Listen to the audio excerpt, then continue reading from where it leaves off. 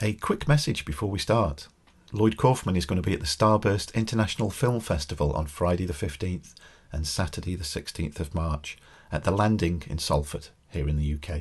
The Starburst Film Festival is a great festival. There is a review of a past event that I went to on our website. Have a read. I met Caroline Munro there. It was amazing. Not just for the fact that I met Caroline Munro.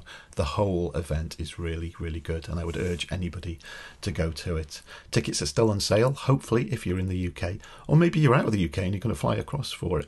And you hear this in time and that you can visit. Myself and Tina are going to be there on the Saturday, so we're looking forward to meeting Lloyd. It'll be an absolute pleasure to meet him in the flesh. I'm sure I'll have to hold Tina back from him because she loves Lloyd. We all love Lloyd. Right, thank you for listening to this. Maybe see you at the Starburst Film Festival on the Saturday. On with the show.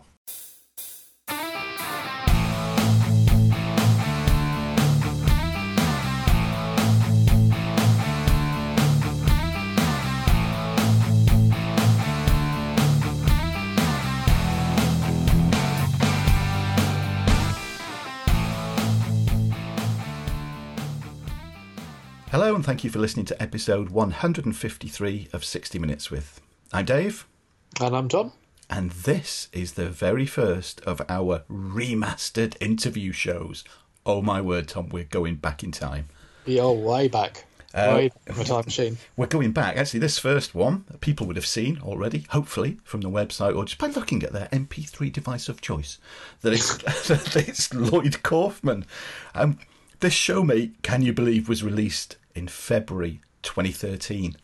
Good grief. 6 years 6 years! We're here in February 2019, and it was 6 years ago. Incredible, eh? That's scary. Yeah, it is scary, isn't it? And we've said before, haven't we? You know, I think we did like 50 interview shows. Yes. But this was the one that sort of kicked off a whole load of other people. Like, they were intermittent at best, like patchy, one here, one there, and then when after this one, the floodgates opened. They did. We got to talk to some amazing people, didn't we? Holy hell! Oh God, yeah. And I'm sure you'll hear some of them as we remaster these ones that are coming out. But yeah, good. Yeah, this was the one. This was the one. We were looking forward to it so much, and he didn't let us down by a long chalk, that's for sure. I remember sitting in this very room. It can't have been long after I moved to this house. Back when I had a desktop, this is how long ago it was. I was doing my desktop. Do you remember that old desktop I had? Oh my God, I'd forgotten all about that. Yeah. I think I had for 10 years that wouldn't die, and it was like, I went through wanting to get rid of it and like this and that, but then I've been not wanting to get rid of it because it was just like, how has this managed to survive? It died so many times, and oh God, this kind of been long before its final death. It did have like fits and starts, didn't it? It was prone to making some noises, and then you'd kick it, and it just kept chugging along. It was incredible. No, it did it. But yeah, I remember sitting on the edge of a bed or on a chair, just overworm looking on my old desktop, talking to Lloyd Kaufman. Crazy. Oh yeah, well, it was crazy start when we phoned him up because he gave us his mobile number. And we called him up, at the agreed time. But he was running late because he was, he's a busy guy. Still is. Yeah. And I think that caused much flapping between us of like, oh my God, we've got Lloyd Kaufman's mobile number. I've still got it. It's still here. I've still got it, mate. If he hasn't changed his number. The moment he got off. Yes. Off the phone. It was just like a burner phone. he binned it as soon as he finished. But yeah, we phoned him up and he was in a taxi in New York making his way back home. And he was so nice from the beginning, wasn't he? He was instantly chatty, despite him, obviously having a shitload of work to do. Mm. And here's two guys from the UK on the phone, geeking out a little bit that they're chatting to him. But yeah, he was really nice. We had and again, the beauty of these interview shows that we've done is we talked so much, had so many great stories. Like before, what we put in the show, and afterwards as well. Some of the people just stay on a lot longer, don't they, and talk about all sorts of stuff, which is really good. Some the stories we could tell. Yes, but weren't allowed to. So he gets home. We call him. I think we gave him like 20 minutes or so, and then we called him again. And again, he is so nice, So funny, mate. I mean, Oh, he he's was hilarious. absolute riot all the way through. And he's one of those guests. We didn't really have to say much, did we? No, just let him go. Yeah, yeah, and bloody hell, off he went. There is one bit though and you'll hear this, listeners, when you get to it. He's going on and he's talking about. He's going about. Oh, and they needed some ADR for one of the films, and he couldn't bring to mind what ADR is. And you'll hear, if you're wondering why me and Tom didn't chip in and just say, additional dialogue recording, it's because I think we were both sat at either end of the country going, I don't want to correct Lloyd Kaufman. I'm not. No, or, presume to go, it's this. Just because I was hoping he was going to think of it, which he doesn't in the end. But yeah, that's the reason that we're quiet on that one. Absolutely den. Yeah. And my favourite bit, though, is when you ask him, because we ask a lot of people this, and people hear it as we release these interview shows, and because people doing interviews, mate, people must be asked the same questions again and again, mustn't they? Yeah. And get fed up of it. So we thought, oh, well, we'll try and get something new out of them and ask them, what is there that you've not told people before? Yeah. And then when you asked him this, and he starts off with a regular answer to do with his wife, and then he thinks of something else to do with his penis. Only Lloyd Kaufman. Only Lloyd Kaufman. So yeah, everybody listening to this, you've got a bit of information about Lloyd Kaufman's penis to look forward to. Yeah, where else do you get information like that? Couple of things we should say. I mean, I know these are titled remastered, a little bit cheeky, I guess. As in remastered, what we mean is, because of course these interview shows are for the 80s Picture House, so we thought what we've done is we've re-listened to them, give you a fresh introduction at the start, and that's about it, really. We haven't tweaked the sound or done anything else. Well, yeah, but it's not like this is the only place you can hear them now, unless you've saved all the episodes. Well, so. exactly. Yeah. These are collector's items, mate, aren't they? Audio gold. They are. We should sell them. We should have started a Patreon for them. That's what they should be. Yeah. Let's do a Patreon. So yeah, that's that. There's plenty more to come. I think what we're hoping to do, aren't we, mate, is every time we record the monthly Decade of Decadence show, is to get an interview show out as well. Yeah. And as you say, there's over 50. So yeah. There's plenty to go at. That's for sure. And we're not going to do them in any particular order. We just I've suggested one to do next time. I'm going to do that. So they're not going to be like chronological order. They're just going to be just as and when we like, aren't they? One last thing to point out as well, that when the interview ends, it'll be the theme music and that'll be it. So how can we follow Lloyd Kaufman with anything that we could say? So yeah, there we are. Let's shall we let everybody go back to February 2013 now then, mate? Yeah, let's do it. Okay, right. Enjoy Lloyd. Now, unfortunately, we had some technical difficulties that I didn't notice until I came to edit. This meant that the first few minutes of the interview was not recorded properly. However, in the true spirit of Lloyd and Troma, this is not going to stop us getting the full product out to you in the end. So what we're going to do is we're going to join Lloyd as he's halfway through answering the first question, in which he was giving us a bit of background into the early days of Troma. And we decided to try to give what we have to the movie-going public, but we wanted to keep our identities, and that's great. I'll send this to Joyce. Keep our identities, and we bought into the auteur theory of cinema, which, as you know, is French, which means it's very stupid. But we bought into it anyway and felt that we should be in total control of the movies we make, and that the movies we make should reflect our retarded souls and personalities. And for 40 years we have brought you movies like Poultrygeist, Night of the Chicken Dead, which played in 3 cinemas in the UK. At least 3 cinemas, maybe even 6. And The Toxic Avenger, and Class of Nukem High, and The First Turn On, and I could go on and on and on, but I don't want to keep boring you with Tromeo and Juliet, and Terra Firma, Troma's War, Death by Temptation. I could go on and on, but I don't want to bore you. When you formed Troma Who's Entertainment that back in... snoring out there? I hear one of your listeners. They're already... That's an I outrage. That is a disgrace. Anyway, what were you going to say? Who's what? That was Tom. When you when you founded Troma with Michael Hertz back in 1974, did you have any idea that it would still be going all these years later?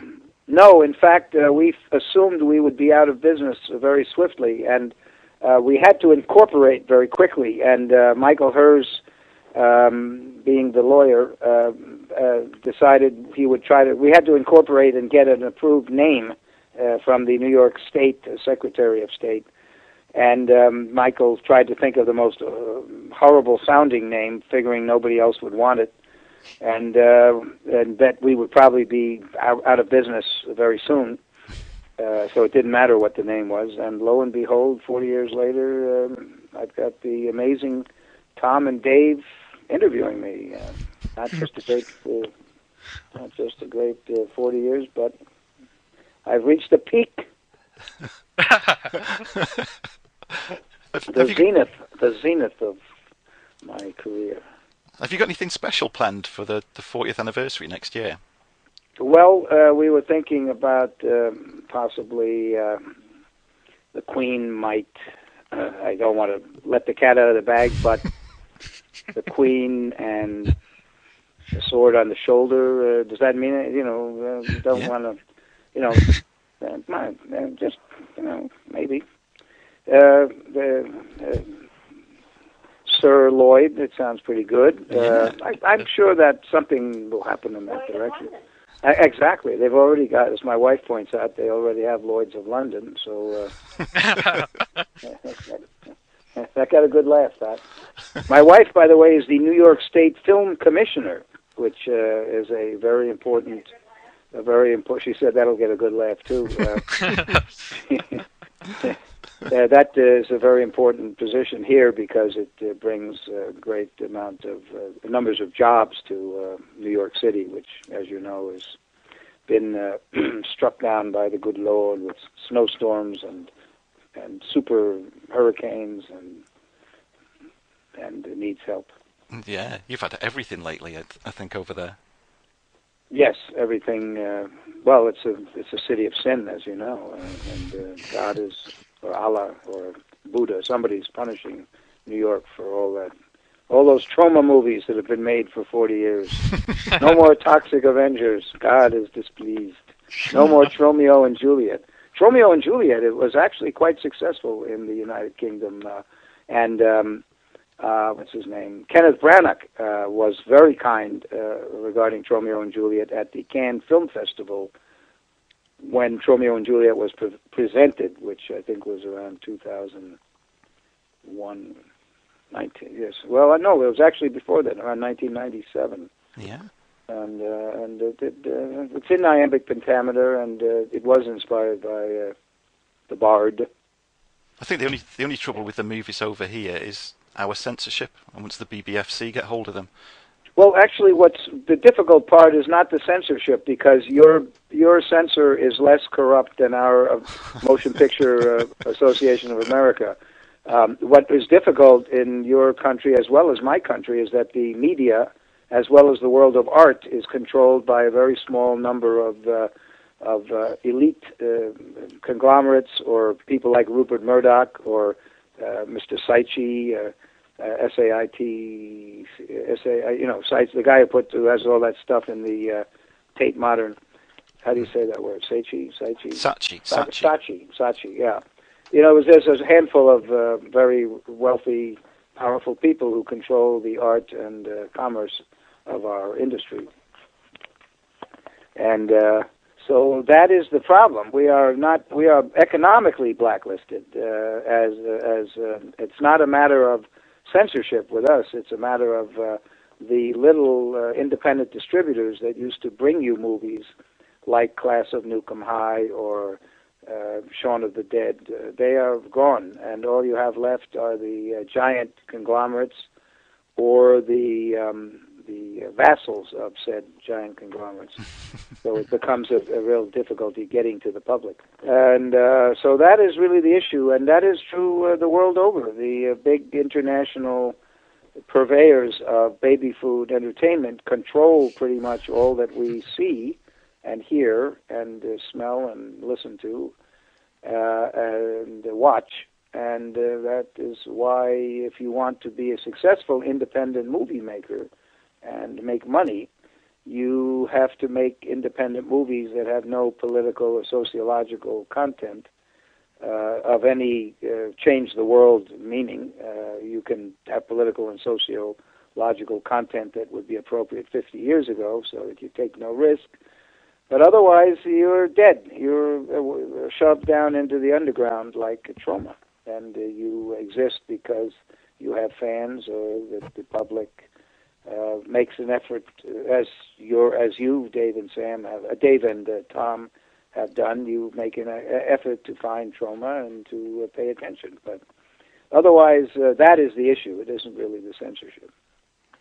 Yeah, I think Troma's fans are very loyal as well, aren't they? Over the years, once you've discovered Troma movies, that's well, we've been kept alive really by word of mouth by our fans. We've been able to meet our payroll and keep making movies and be totally unknown at the same time. And it's all thanks to our fans who have passed the word and who have supported us. In fact, right now, our fans around the world are supporting Occupy Cannes, which is a documentary we are going to make at the Cannes Film Festival. And in fact, we have received enough money. We still have to get more, but we have enough to at least start the project, and we hope that we'll achieve our goal on Indiegogo. But Occupy Cannes will be a very interesting and shite-disturbing documentary that will follow our excellent All the Love You Can documentary made back in 2001. This Occupy Cannes will be an examination of, it'll be sort of a colonoscopy of the Cannes Film Festival. Because we will be there on the inside. We will be there as purveyors of our latest film, Return to Nukem High. And we will be able to observe the Cannes Film Festival as if we were doing a colonoscopy. So we need help. We need our British fans to chip in a few pounds. We need about $50,000, which I think is in British pounds probably 12 pounds, based on the value of the dollar these days. So, but we do need help. If we had 10,000 fans, each giving £2, that would be great. So anybody who can give us some money to help us get to Cannes. And we want to also organize a crowd of 500 people, which I think we can do because of the magic of the Internet and my Twitter and all that kind of stuff. I think we can get 500 people and put on some really interesting street theater and protest movement the way it was in 1968 when there was a serious student rebellion against the how do you call it, the dominance of the big thumb of authority. Yeah, well, we'll put up all the details for that on our website when we post a podcast. So. Oh, that's very nice of you. Thank you. So, it's Indiegogo / Occupy Cannes or something like that. Anyway, if you go to Indiegogo and type in Occupy Cannes, it's very easy to find Troma and Occupy Cannes, and we really would appreciate any help we can get. I think we have about 2 weeks left to get to our $50,000 budget. By the way, All the Love You Can is available for free if you want to see what the first documentary was like. All the Love You Can, CANNES, is on our YouTube movie channel, and it's free. It costs nothing. And we have about 250 other movies that are available to our fans for free, including Poultrygeist, Night of the Chicken Dead, and Troma's War, and Tromeo and Juliet, and all the classics. I've already watched a few on there. It's a good thing you're doing that, picking them all up. So, just on the subject of Poultrygeist, recently watched the documentaries on that Blu-ray and the DVD of Citizen Toxie. They are just stunning, like fly-on-the-wall documentaries about filmmaking. They really are. But it made me wonder, what is the best and worst experience you've had directing a film? Well, there's never been the best experience because it's horrible making a Troma movie, and I think that becomes quite apparent in the it did. in the It did seem that documentary. way.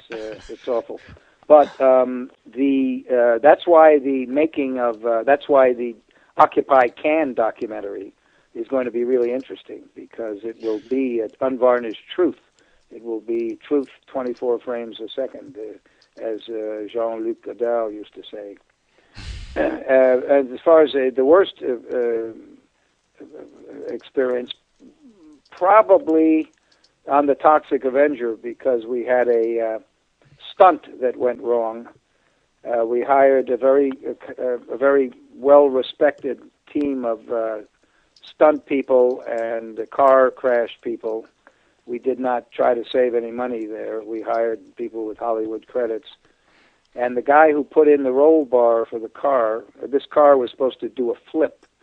The guy who put in the roll bar for the car didn't anchor it to the body of the car. Instead, he just screwed it into the floor of the car. So when the car tipped over, when the car went and landed on its ceiling, when it landed on its roof, the roll bar punched through the floor of the car like like a straw through a wet bag when you carry coffee, and the car folded like an accordion. Of course, there was a driver inside who was not too pleased with the result. But luckily, he didn't get hurt. But I was on one of the cameras, and seeing it and seeing the car crumple like an accordion due to the criminal negligence of Hollywood stuntmen and so-called experts, that was a horrifying experience. Luckily, the car crumpled on the passenger side and the driver's side, because that's where it hit. So the driver wasn't, he was shaken up but not injured in any way. But for all we knew, he was going to be dead, as we saw it happen. And as we approached the car, we at first there was like silence, and we figured that we'd be selling shoes or maybe hats on Savile Row. But then we heard some little grunts and groans, and the driver was fine. But anytime anyone asked me about and it hasn't happened often, but occasionally somebody asked me about the guy who was hired to prepare the car for the flip. And indeed, I spoke the truth when I was asked to give a reference. But usually, if somebody asks me for a reference for someone who's worked for us, either I'll give a great reference or I will just ignore it. I'll never will I badmouth anyone who's worked for us, unless it's a matter of safety, in which case I will tell the truth. Mm-hmm. My next question. Last year, I don't know if you ever come to the Arrow Film in the UK. They put out Class of Nukem High on Blu-ray and Surf Nazis Must Die and Combat Shock on DVD, and they did some just really beautiful releases with reversible sleeves and booklets and just packed full of extras, what these films deserve. I was just wondering if you knew if they were if there are any plans to work again with Arrow in the near future? Of course, Arrow is a wonderful company. Would be nice to see if if I'm not mistaken, somebody, I don't know if it's Arrow or somebody, I think acquired the rights to Father's Day, our more recent production. But I'm not sure who it was. I don't handle the sales, but I have had the pleasure of watching Arrow releases of Poultrygeist Night of the Chicken Dead. It is magnificent. It is absolutely clucking good. It's the foul movement. It is it's absolutely amazing. It's really beautiful. It's really good. It has very good word of beak too. We caught you, didn't we? You've been working on a movie today. Is there anything you can tell us about that? Or yes, I think it's our best movie ever, and it's going to be an event film, Return to Nukem High. Uh-huh. It's a revisiting of Class of Nukem High, an American company called STARZ, STARZ, which is actually it was a division of one of the devil-worshipping international media conglomerates, but it has been spun off onto its own since they made the deal with us, probably because the devil-worshipping international media conglomerate was pissed off that Starz was doing a business with Troma. But in any event, they decided they wanted us to make kind of a revisiting of Return to Nukem High, which we have done. It's in 2 volumes, like Kill Bill. So there's Return to Nukem High Volume 1, which we're currently doing the sound design. We have Silver Sound, a very prominent sound house, doing the sound work on the sound design. We just came from a session of ADR, which is post-syncing, doing some of the dialogue and off-screen lines. I don't know what ADR stands for. I can never remember what it stands for, ADR. But it's something to do with the if you can't understand a line that was photographed on location, you dub it in a studio. It's very expensive, but I never can remember what it's some ADR. I don't know what it stands for, but some kind of recording. Anyway, we've been doing that and the off-screen lines and various little anything related to dialogue that needs to be touched up. And then next week we start the real sound design and color correction, and then in about 2 weeks we'll have the final film, and we'll lose more money. I mean, we'll send it to you guys. So how long has it taken to get to this point, filming Return to Nukem High? That's a very good question. It's gone pretty fast for us, actually. We started writing this script 2 years ago. So we will have, and we've pretty much finished. We have a little bit of filming to do on Volume 2, but I would guess by the summer, it's about a 3-year journey from inception to the final solution. Wow, that's quite a while. The word. Well, it's not actually for us. For me, when I direct a film, it takes me a long time. But Father's Day, which we produced this year, or last year, I guess, we had competent directors, and they only took, I think they took less than a year to do it, from the inception to the final solution. Mm-hmm.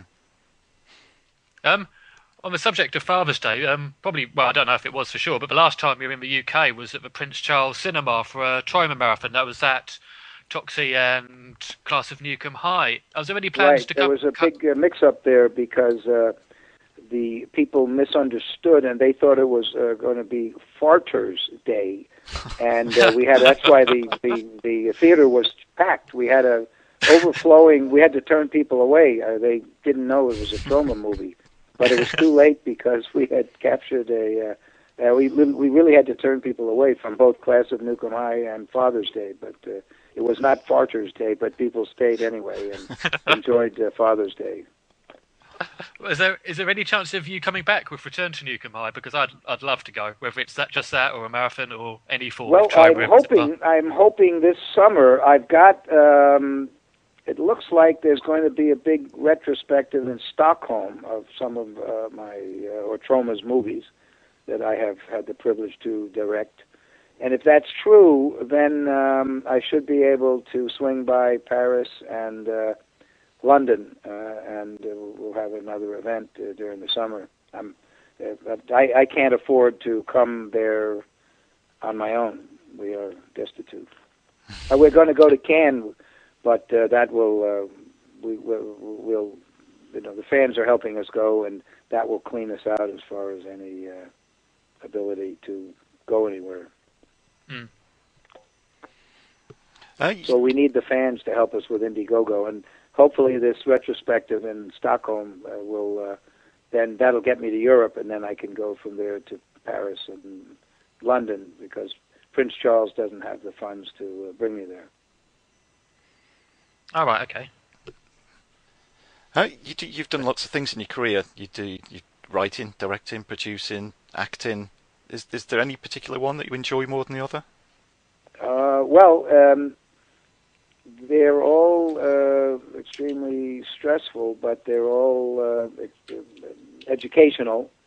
And I've acted in a couple of British films not too long ago, 3 or 4 of them. I think you have to look on my IMDb because I can't. There's one about spiders, a musical that looked really interesting. Something to do with spiders, and it was terrific. I just can't remember the name of it. It had the word spider in the title.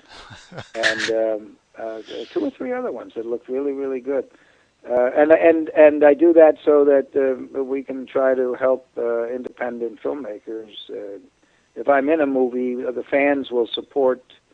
Our fans, as you know, are very aggressive and hardworking, and they pretty much anything I'm in, our fans will buy, and or anything to do with Troma, our fans will support. All 6 of our fans, and they. So if I'm in a film, it'll help the independent filmmaker. And what's more important is that, at least with the American filmmakers, if they get me, then they can go to the guy. They can go to Kane Hodder and say, "Hey, Lloyd Kaufman's in the movie," and it gives them some gravitas, gives them some credibility. Because there's, a real actor doesn't want to take a chance on some unknown.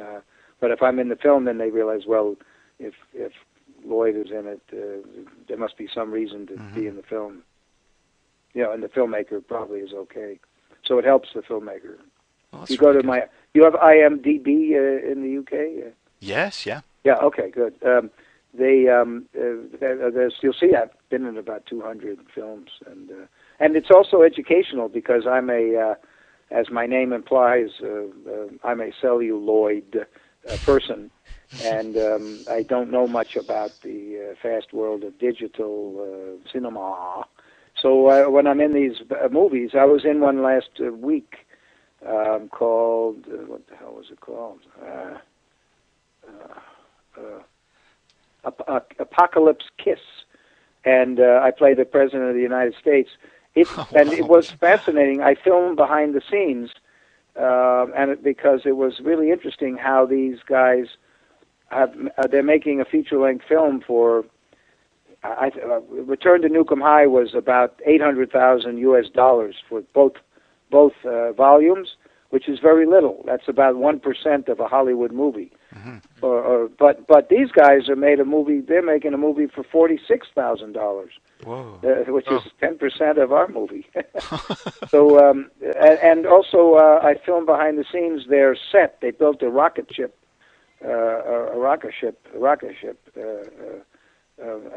and as opposed to fish and rocket ships, they built a rocket ship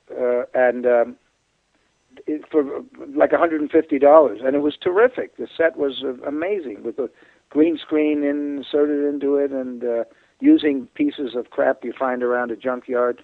And the thing looks like the interior of a rocket ship.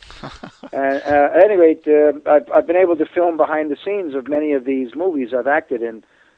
Recently, I was in James Gunn's movie Super, which is a big-time movie with Ellen Page and Rainn Wilson and Kevin Bacon and a bunch of other stars. And I filmed behind the scenes, and it was interesting to see that movie being made. And Mother's Day the remake of Mother's Day, which was a $20 or $30 million movie by Brett Ratner's company, filmed behind the scenes there. And I make little lessons out of these things. A, I learn about the world of digital filmmaking, but B, I make lessons and edit them. We edit them, and they're up online. I put them up online. Troma has, in addition to a free movie channel on YouTube, Troma has a free educational channel called Your Own Channel, which puts up lessons about filmmaking, how to make movies, sort of lessons, secrets that Troma and I have learned over the 40 years, how to make blood, how to make vomit, interview with Trey Parker and Matt Stone, interview with Eli Roth, interview with Stan Lee, interview with George Romero, how to make your own dolly, how to make your own, make a movie without any crew, stuff like that. And it's all up on. I put up a lesson every week on your own channel, and it's all free. That's why the fans need to help us out with our Indiegogo project, Occupy Can, because we can't give away our movies for free. We can't put on Troma Dance Film Festival for free. We can't make movies for our fans that don't make any money back. We need our fans to help us. Otherwise, we can't keep doing it. Yeah. Otherwise, we have to make. We'll have to make Josie and the Pussycats. Actually, that wasn't a bad movie. I take it back. We'll have to make Transformers Part 8. Oh, no. So I guess the advent of the internet and like the digital age has had some positives as well as some negatives for Troma then? I would say Troma would not be here were it not for the ether, the internet. We are here because our fans can talk to us and guide us, and we can talk to them and let them know that I'm going to be in Kansas City on February 25th and Seattle on February 26th,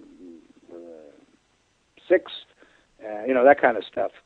And it's a very valuable democratic medium, and it's the only and last democratic medium. Mm-hmm. And it is the major reason why Troma has been able to continue our work and not have to fold up our tent, because the rest of the industry, the rest of the media, is all owned by Rupert Murdoch and the other experts at phone hacking.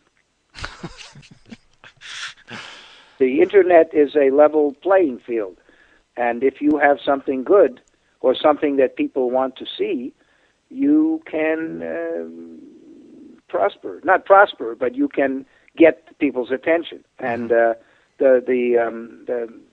Troma movies get good word of mouth, and the internet is how the fans are able to communicate with each other and say, hey, Arrow has a really good Blu-ray of Poultrygeist, The Night of the Chicken Dead out there, or Combat Shock, and that's how people know we're around. Otherwise, we wouldn't be here. But the bad guys are down in Washington, D.C., and I'm sure they're doing it in your... Although your country is a lot better.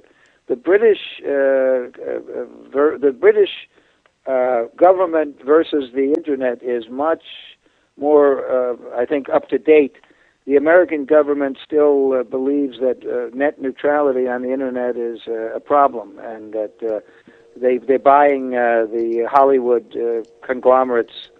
They're buying Rupert Murdoch and they're not the international conglomerates' argument that net neutrality leads to copyright infringement and pornography, which is the same argument the establishment used against the VHS cassette when it came out. Mm-hmm, yeah. They will try. The establishment will try to destroy any innovation and take it over. They don't innovate. They never innovate, but they will try to destroy or fuck up. Excuse my language. Internet. They will try to destroy, screw up. They will try to throw a monkey wrench into the works of any innovation so that they can then take it over. And that's why they're screaming about copyright. The copyright laws of the United States and Europe are outdated, and they should not be. They should be totally overhauled, so that there can be file sharing. There should be file sharing. And my book, Sell Your Own Damn Movie, which is available in the UK, Sell Your Own Damn Movie. You can get it in whatever stores are there, and I know that Forbidden Planet has it, but I believe that your bookstores, if there are any left, will have to Sell Your Own Damn Movie. And in that book, I explain very beautifully that file sharing is a great help to any artist who does not wish to work for Rupert Murdoch. And I don't mean to single out Rupert Murdoch. Sony is not a person, and Viacom is not a person, because Sumner Redstone is chairman of the board of Viacom, and I don't think he is a person. And the other giant conglomerates are not really people. So I keep talking about Murdoch. And also he's kind of British-ish, even though he's Australian.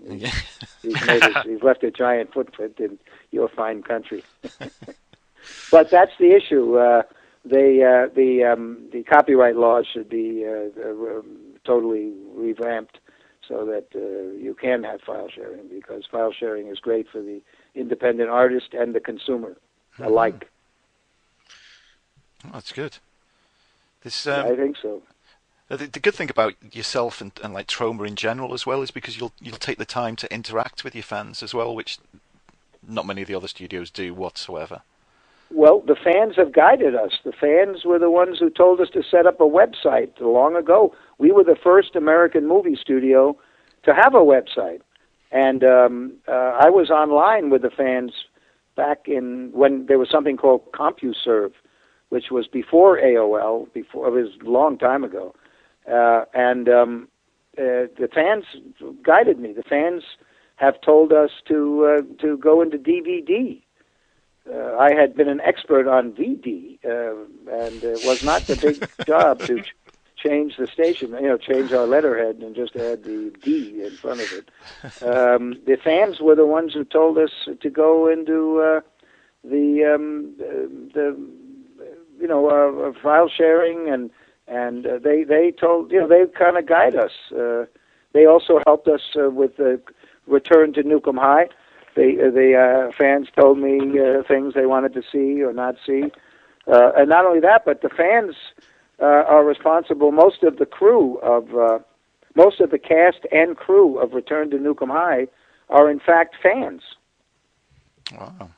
Because the internet allowed us to reach out to fans and saying, if you would like to be in a Troma movie, if you would like to sleep on the floor and learn how to defecate in a paper bag, come and be in Return to Nukem High, and we will show you the way. And the fans were really, it was very.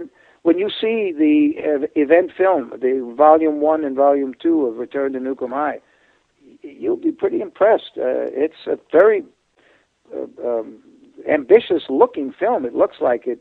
If Return to Nukem High Volume 1 and Volume 2 were made in the mainstream, it would have to cost $30 million, $50 million.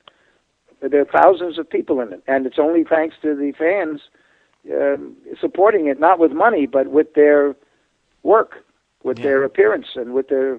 Literally, about 80 of us lived in a funeral home, in an abandoned funeral home in Niagara Falls, New York, for about 2 months, sleeping on the floor and just devoting our lives to shooting this movie. And pre-production, the writing has been very much fan propelled, and as has the post-production. So the fans are very, very much involved in the movie, and not just the fans, may I say, and not just the fans, but the air conditioners too are very important. When was the decision made to make Return to Nukem High 2 volumes? Because when I first heard about it, I'm sure it was just one. When did that happen? And why? Well, it was. We wanted it to be an event film from the start, so it was pretty much. I guess we just didn't talk about it in case we didn't go that way. But there are so many. The nice thing about the digital revolution is that you don't need money anymore to make a movie. You can make a movie. Troma releases. My partner and I, Michael Herz and I, executive produced it, which means we gave some money to a film called Mr. Bricks, a heavy metal murder musical. It's a wonderful film, directed by Travis Campbell, who's our in-house editor. And that movie cost the whole budget of that movie. It's a feature-length movie. Was under $5 million. So you can make your own damn movie for nothing. So with Return to Nukem High, obviously we couldn't do that, but we decided that it had to be because of being able. There's so many movies out there, thousands now. How do we make our movie pop out of the pack? Poultrygeist is my best movie, right? Nobody's heard of it. It lost every penny, not every penny, but I would say it's lost 95% of its money, most of which was my wife's retirement fund. I told her she was investing in Transformers Part 6, so keep that under your hat. She hasn't been told yet that her retirement, that she will be living in a refrigerator carton for the rest of her life.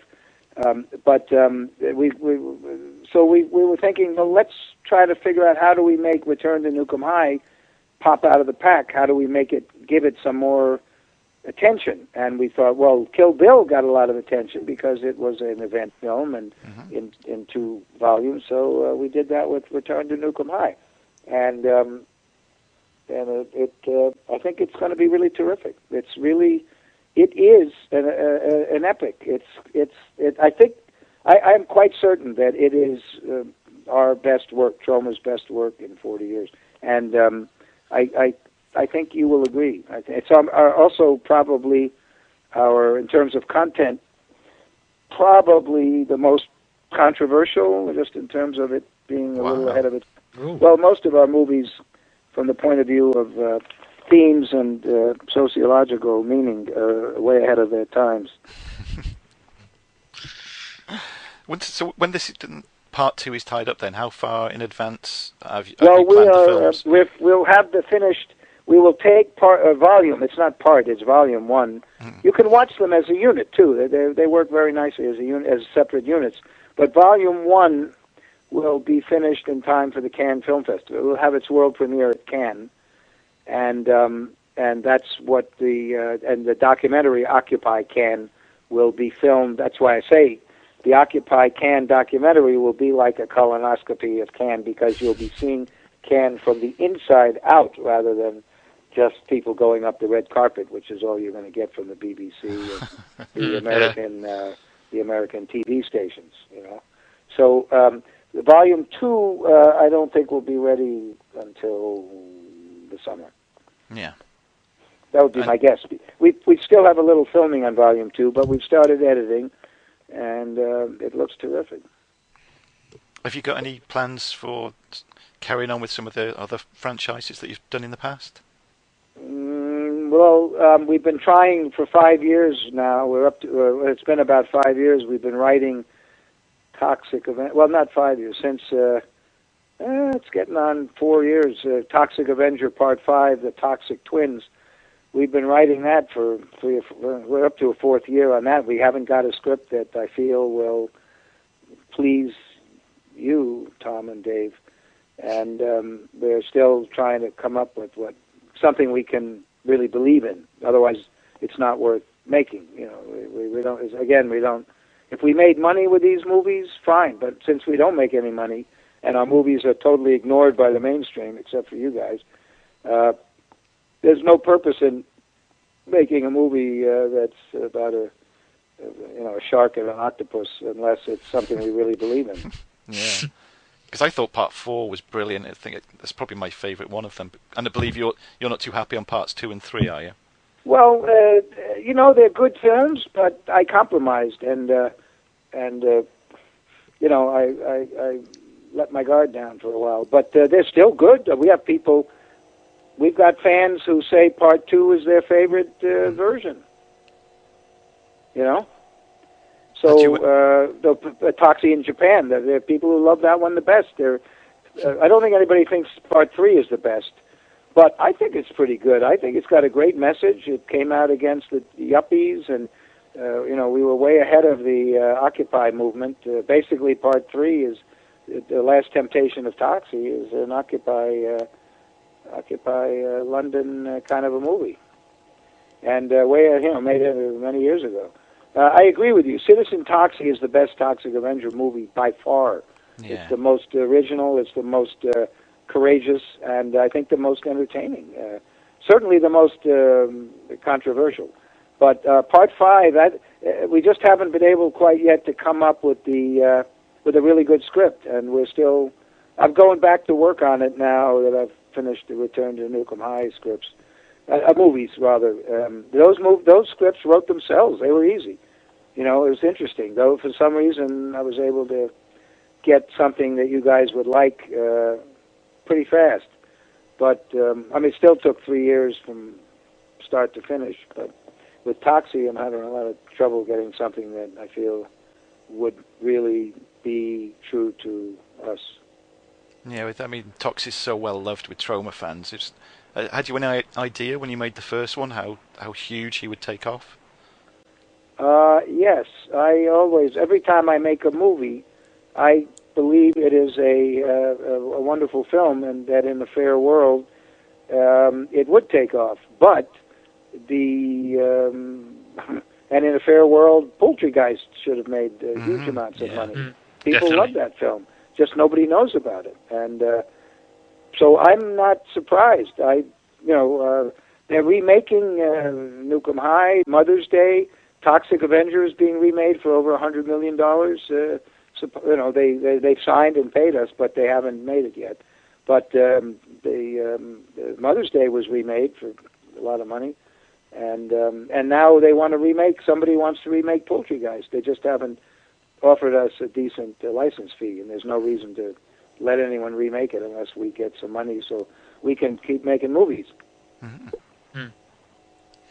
I'm gonna slot in a question from a listener now, if that's all right. Sure. Hold on 1 second, please. Yeah. I've got about. Is it 10 minutes enough? 10 minutes more? Is that okay? That would be brilliant, Lloyd. Thank you very much. Great. Yeah, that would be my great. pleasure. Sure. No, this is a great interview. This one is from my fiancée as well, and she asks. Well, it's a two-part question. She said, "You've had such a varied and long career in film. Have you ever been tempted to do one big Hollywood movie?"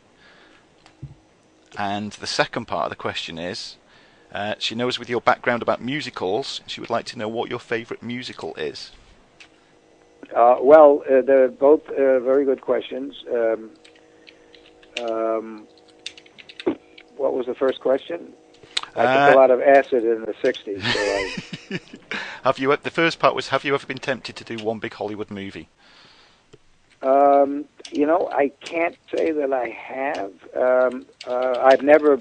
The scripts that I get, I've been offered scripts and jobs to direct movies, but I've never gotten a good script from anybody, and I've never been offered any decent money. So, I've been offered like $50,000 to direct crappy movies, I would direct a movie for free if there were a really great script, but I have not been offered such. I've been offered really not boring, but really derivative exploitation movies, and they give me $50,000 for a month's work. But I don't want to do that because the fans then will be very upset. And also, $50,000 is nothing. If someone offered me a big fee, I would do it in a minute because Troma has got no money and it would help us make another movie. As far as a giant $100 million movie, I have no interest in that. I think if I were offered $100 million, I would take $1 million and make a bigger Troma movie because maybe I could get a writer who is better than I and the people I work with, and also I could perhaps get slightly better acting. Although Return to Nukem High is an amazing cast. It's the best cast we've ever had, and as good as any Hollywood cast. I would $100 million budget. I'd spend $1 million on a film for me, and then I would give $99 million in pieces of $500,000 to individual filmmakers around the world, probably to mainly in Africa and the Middle East, and mainly to women and people who are not white and not Jewish. And I would do it that way, and I know that we would have almost 200 very good, almost 200 independent movies at $500,000 a piece, and maybe out of those 200 movies we'd get 2 masterpieces if we were lucky. I think that would be better than making a $100 million movie.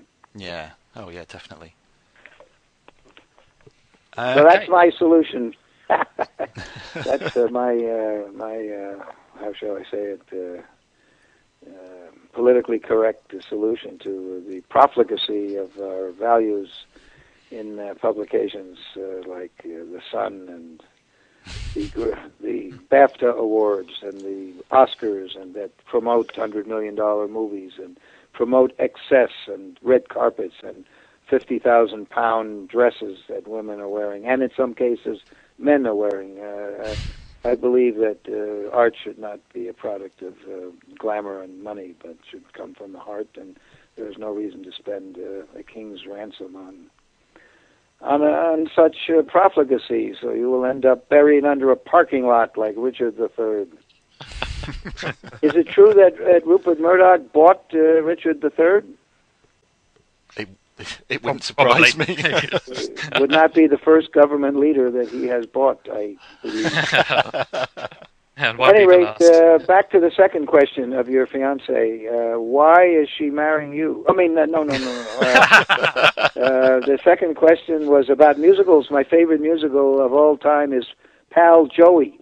It's very gay, and it was from the John O'Hara short story, very depressing, dark short story, wonderful musical, Pal Joey. There was a very bad movie made out of it with Frank Sinatra, but it is a wonderful, it's a great musical with words and lyrics, and with lyrics and music by Lorenz Hart and Richard Rodgers. And I would, if anybody can get to see Pal Joey, you should see it. There was a recent revival in New York where they rewrote they missed it, they didn't get it, and they fucked it all up. But it's my favorite. Oh, thank you. What's your wife's favorite? Does she have a favorite musical? Hers is West Side Story. Well, that is she has a great taste, and she's probably in the fullness of time, I guess West Side Story probably has a bigger influence on the world of art than Pal Joey, but Pal Joey, because it's so dark. Well, West Side Story was pretty dark, and it's a Romeo and Juliet, of course, inspired musical. So, has your wife seen Romeo and Juliet? She hasn't seen that one yet. She's seen most of the Troma ones, but well, check out Romeo and Juliet, because you will see that West Side Story and Romeo and Juliet are not that far apart. I think that may be tonight's film now, then. Yes, I think you'll have a good time with it. It's free, I think, on YouTube. Right, well, that's definitely tonight's film. Yeah, go. I think most of our, including Poultrygeist, most of our best movies are free, including the behind the scenes. All the Love You Can, Poultry in Motion, Apocalypse Soon, the behind the scenes documentaries. It's all free on Troma's YouTube movie channel. There is also a YouTube channel that Troma, every day we put up some kind of short subject or something. So we have, I think, 3 YouTube channels, all of which are free. One is for feature-length movies, one is for the film school called Your Own Channel, and one is just a daily statement of some sort. Sometimes it's a film clip, sometimes I talk about an issue like gun control, and I did one recently on the gun control issues, and sometimes it's just a goofy short piece that Troma has made. Okay, we always like to finish our interviews by asking our guests to reveal something to the listeners that they probably have never heard before. So is there anything you can tell us about yourself that might surprise us? Yes. I have been married to the same woman for 40 years, almost 40 years. If you've seen my movies, that might surprise you. And she was a debutante, a Southern Belle, and is now the New York State Film Commissioner, which means for 20 years that she's had this job for almost 20 years. She's appointed by the governor of the state of New York, and she is a citizen of the mainstream, and yet has been able to have a career in spite of Nymphoid Barbarian in Dinosaur Hell, or Teen Ape and the Nazi Apocalypse. In spite of Terra Firma, she's been able to maintain a career. And my partner, Michael Hers, has also been married to the same woman for over 40 years. Not to my wife. He's been married to his own same woman for more than 40 years. He's been married longer than I have. and we have been partners for 40 years. So that's in the film industry, that is, I don't think any film studio heads have been able to say that. So that might be kind of surprising. And I have a penis that is, when fully erect, is more than 2.5 inches. I do not think I have revealed that fact to any not even Derek Malcolm knows that. That was brilliant, and we thank you so much for your time, Lloyd. And you got me at the height of my manic depressive curve. I'm now going to be retreating into a closet and start weeping. We will definitely put up the links to everything that you've talked about onto our website, and okay, of course. Well, thanks again. Thanks so much for being interested in Troma and independent art, because we are, to some extent, the last person standing, although we're not. We're the last mutant standing. So. Well, long may you continue as well. Thank you. Thanks a lot. Thanks very much, Lloyd. Yes, Thank you, Lloyd. Bye-bye. Bye-bye. Bye-bye. Thanks, Tom. Thanks, Dave. Thanks, Dave. Thanks, Tom. Bye-bye. Bye-bye. Thank you. Bye.